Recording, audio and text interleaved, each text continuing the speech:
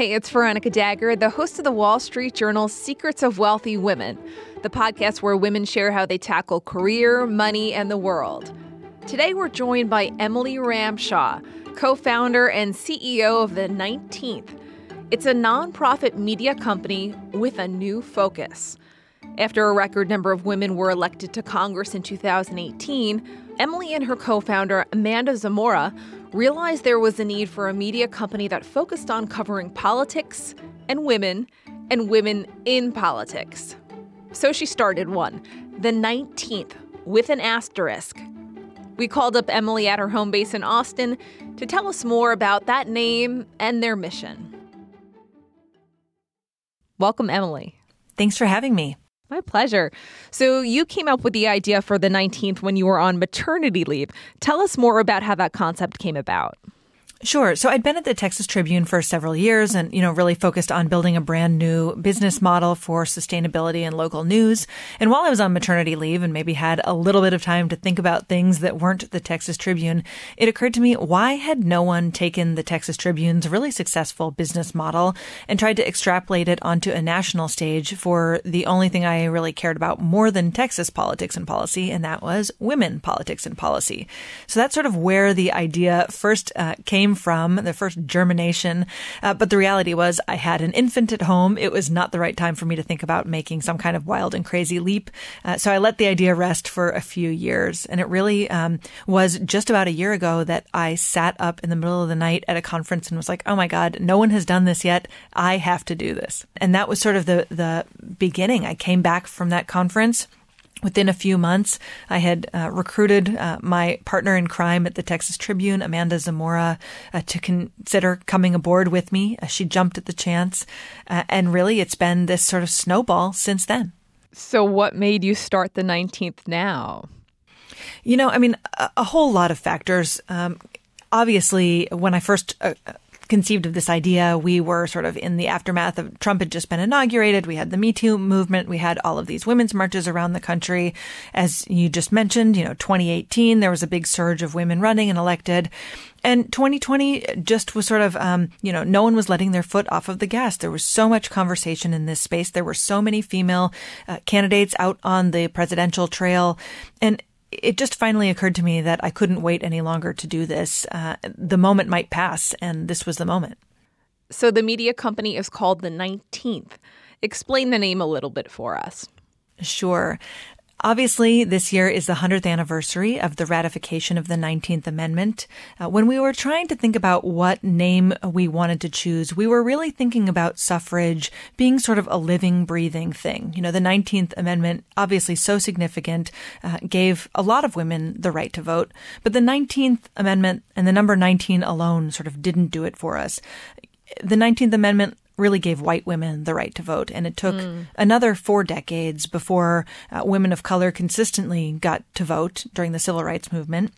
And to be candid, there are a lot of places in the United States where suffrage really still is taken for granted, or there are women and people of color who are still struggling to ensure their voices are heard. Mm-hmm. So we settled on this logo that is a 19 with an asterisk, with this idea that suffrage is a work in progress. The 19th Amendment is unfinished business. And in a lot of ways, we want to take it back for all women. I love that. So there's clearly a need for more inclusion and representation. 2015 study found that women only appear in about a quarter of television, radio, and print news. And less than 1 in 5 experts cited in the news articles were women. What impact does that have, and how come it's important to have more women and more minorities featured? So as you just noted, the news is already gendered, whether we think it is or not. Around 70% of newspaper editors are men. 66% of politics and policy stories are authored by men.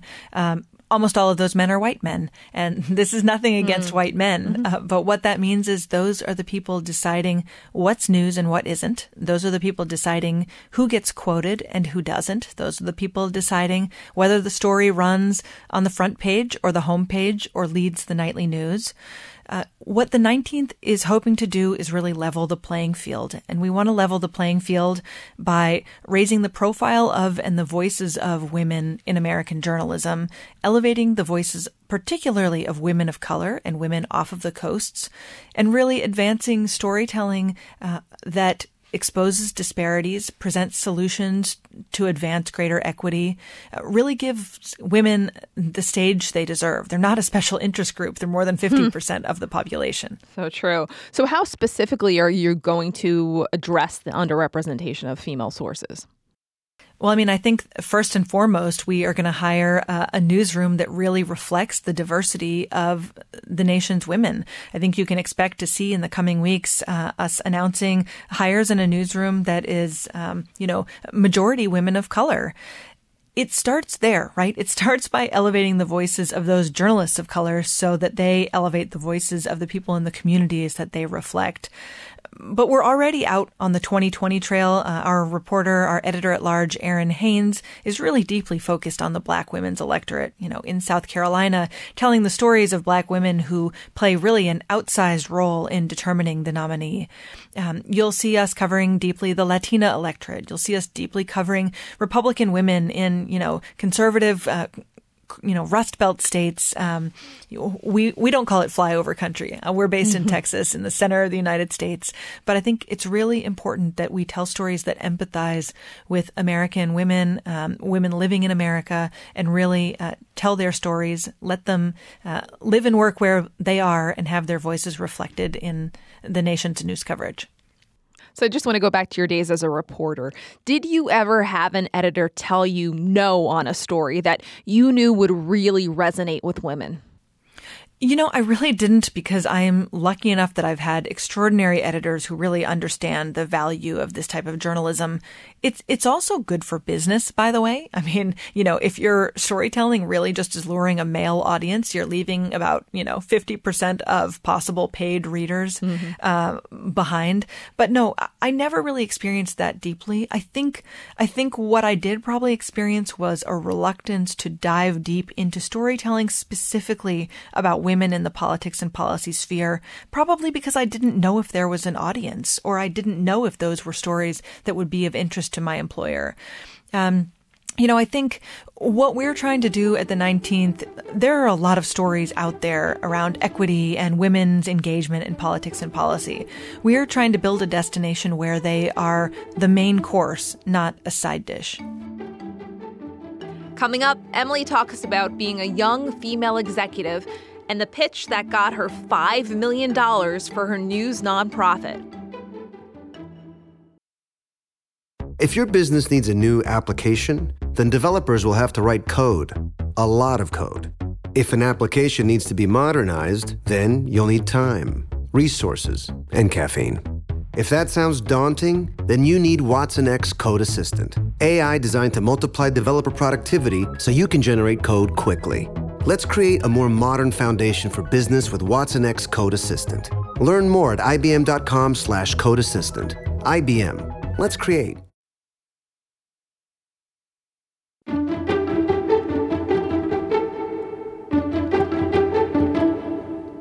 Emily, let's talk about the work you do as the CEO of a media company. You're somewhat rare. You're a young female news executive. What sorts of things are you thinking about in terms of structuring a different type of newsroom that allows for a more work-life balance for journalists? The women who were my role models in this industry really faced an enormous challenge when they decided they wanted to start having kids, or at the moment when they became really sort of smashed in the sandwich generation and their parents got elderly and sick. The reality is so many American newsrooms don't offer anything remotely resembling the kind of benefits that both women and men need in order to sort of stay on the path to leadership in news organizations and manage their home life. And we all know this burden disproportionately falls on women's shoulders. So, I mean, as I was thinking about crafting this new news organization, it seemed to me that the easiest path to keep women in news leadership and advancing to editors-in-chief or CEOs was to give them those tools and those benefits, was to say, you know what, we have 6 months of fully paid parental leave for new moms and new dads. And we're going to offer 4 months of fully paid caregiver leave so that you aren't penalized because you want to spend the last 4 months of your mom's life with her. And we're going to offer entirely remote and flexible workspaces. We'll hire the best reporters for the jobs, but you can live wherever you have great childcare or wherever you have the best family set up to take care of that elderly parent. It's a grand experiment, right? What does a news operation look like when you really reflect the nation's women and respect them with the benefits they need to do their jobs and manage their personal lives? Would you elaborate on why the traditional newsroom model can be such a challenge for moms? Sure. I'm a pretty good example because I'm the child of 2 journalists. My parents were both Washington correspondents, and my mom was doing it in an era where, there was no internet. And so you couldn't, get back online after your kids went to bed. You literally had to stay in the newsroom until the story was pushed through. And for most journalists, we all know like the worst hours of the day in a newsroom are basically between 4 and 7 p.m. Deadline, news cycle, a sort of legacy of the print product.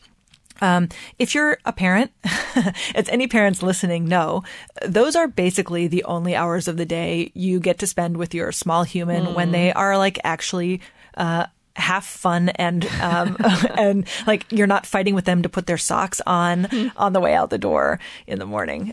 So, I mean, I think it's just not conducive and it's really inflexible in most newsrooms. I was in a major American newsroom a couple of weeks ago hearing from women that basically once you become an editor, you're expected to have your butt in the chair from 9 a.m. to 7 p.m.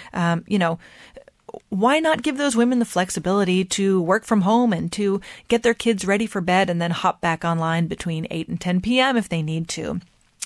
We're sort of stuck in this old construct in an industry that needs to be entirely shaken up. And that's what we're trying to do. What do you say to people, though? They'll say that sounds nice, but realistically, it's still a news operation. You still have deadlines. How can you have this flexibility when you have to make those deadlines? Then you need staggered shifts and you need to budget for enough employees that when the rubber meets the road, you've got somebody covering it. I mean, look, not everyone is going to have the same home life. Not everyone is going to want the exact same hours. What we found in my years at the Texas Tribune was that we could shift things around. If a news editor with small children really wanted to be off between 4 and 6, we could find somebody to swap in that window. It's feasible. It's just the way that we've always done things isn't the way it always has to be done. So what's it like to take the reins at this new venture? It's totally and utterly terrifying. I mean, I never thought I would be a CEO. I was a working journalist. Like, I started covering night cops early in my career, covered City Hall, covered state legislatures, dabbled in editing, became an editor-in-chief. This is a whole new arena from the standpoint of even just the budgeting and the fundraising and the corporate underwriting and the events piece that's become so critical to everything that we do in journalism these days. How are you learning all those skills, or did you know them from the Tribune? Trial by fire. I really didn't. I mean, my boss at the Tribune, the CEO, Evan Smith, is like an extraordinary magician with a Midas touch. And I've obviously watched him for a decade, brokering these kinds of deals and relationships and really selling not just journalism, but democracy. And so I've taken a lot of lessons from him that I'm trying to, make my own in this new arena. But I think an element of fear is okay. Look, I worked for the last 10 years in one of the most secure news environments in the country. When I got this idea in my head, this bug in my ear, I really couldn't shake it. And so, yes, it's scary. And no, I'm not sure it's going to work. And absolutely, it's an experiment. But I'm going on this adventure with some of the top female journalists and news technologists in the country. I have an incredible founding team. I have a super supportive family. And, if we end up in a position where we're eating macaroni and cheese for a couple of years, we're going to stick with it and try to make it work. How did you get people to leave a stable work environment to go work in a startup with you? I really preached this gospel. I told them what I believed. I told them what I thought was missing. I was really curious about the work that they'd done and the roles they played in their newsrooms. And then I went out and raised money. And I showed them, once I had $2 million in the bank, once I had $4 million in the bank, once I had $5 million in the bank, I could say, look, I've given you runway. We have a couple years to try this on for size and see if we can't make it work. And by the way, all of you are so talented that if we fall flat, you are eminently employable somewhere else. There you go. Shifting gears a bit. Given that the 19th focuses its coverage on politics, Emily, let's talk a bit about how the team is handling the 2020 U.S. presidential election. There are studies about how female candidates are portrayed in the media as opposed to male candidates. Basically, their personality traits get highlighted very often, whereas with men, it's often about policy issues. We have all seen this happen. So wondering, is this on your mind as we head into the 2020 race? Yeah, absolutely. I am not interested in the color suit someone is wearing. I'm not interested in how high her heels are. I think part of this is because I am the least fashion conscious person on the planet. But also a lot of it is like so much American media focuses on those things that really don't matter. I am interested, though, in looking at both female and male candidates on the 2020 trail through a gender lens and asking questions like, why do the male candidates on the 2020 presidential trail identify themselves as sort of momentum candidates, whereas the women on the 2020 trail really identify themselves as endurance candidates? Or, what is the role of key segments of the electorate, whether it's Black women or Latinas, in determining who the nominee is? I think those are the kinds of questions we'll be grappling with in 2020, although in relatively short order, in the next 12 weeks or so, we'll have a full staff of journalists who are covering everything from disparities around women in the gig economy to, the role of women in drug testing in the healthcare system, to disparities in levels of representation. We're really excited to build out an entire newsroom devoted to covering those types of issues. So you've covered politics for years. This time we've had several women running as Democratic presidential candidates and more women in Congress than ever before, but it's still nowhere near parity. Why do you think it's still so hard for women to make it into national politics? Look, it's grueling. And I think you have to start with reforms in the political system. I think truly, if you want to see women at those highest levels, the sort of prying eyes of your personal lives, the opposition research that digs through your garbage. I think women are even more than men. Women are reluctant to put their families and themselves under that kind of microscope. I also think we see the hours in state capitals and in, Congress are extraordinary. I've covered the Texas legislature for 17 years. And in that chamber, while they're in session, there are legitimately day after day of 18 and 20-hour days where you're away from your families, where you're living on the other side of the state from your families. It is a really hard place to be a parent, let alone to be a woman. And so I think about those challenges in running and winning and then serving. And I think about the scrutiny that women are under in these settings. And then you really, it all comes back to these questions of electability. We're still, on this stage asking questions about whether women really can win. And that's not just intimidating, it's insulting. Let's talk about money and the business side of things. You mentioned you raised $5 million in the first 6 months, and we need to note for transparency that Catherine Murdoch, whose husband James is on the board of News Corp, the owner of the Wall Street Journal, was one of your first donors. But as we mentioned before, the 19th is a nonprofit. So can you elaborate a bit more on how the business model works? So the business model is an entrepreneurial nonprofit. And, what that means for us is a really diversified set of revenue streams, everything from philanthropic and foundation support to corporate underwriting to a membership model that's sort of similar to, public radio viewers like you, to an events business that is largely fueled by corporate underwriting, bringing women into, direct conversation with their elected officials around the country. So that's a little bit of what the business model looks like. This was hewing very closely to the model I grew up with in the last decade at the Texas Tribune, and that has been very effective and sustainable on the local stage. It's really interesting that you're creating a startup now, especially in the industry such as journalism that's been struggling. What's been the most surprising part of entrepreneurship? I think the most surprising piece for me so far has been how deeply engaged women are in this idea. Look, I thought it was a good idea. My partners in crime thought it was a good idea. That didn't mean that, the American women's electorate would agree. In the first 24 hours after we launched, we raised more than $100,000, almost all of that from small dollar, individual $19 gifts to the 19th. We had, thousands and thousands of newsletter signups. We sort of quickly blew through even our year one goal, and that was 24 hours. We announced a 6-city listening tour, and, the first event was sold out within 2 hours. And we'd been preparing to have to, really market these events to get women to attend. There is so much energy and enthusiasm around this particular idea that it's made being the 19th's first CEO really rewarding and thrilling and fun. Sounds like there's a lot of energy and enthusiasm. Some people would say, though, there's so many other women-focused media publications, more coming online later this year. How are you going to make the 19th stand out and continue to stand out? We like to say this isn't the day's news, but pink. This journalism is really, really focused on advancing equity and really focused on the intersection of politics and policy. This isn't a lifestyle platform. There's no entertainment, there's no style, there's no fashion.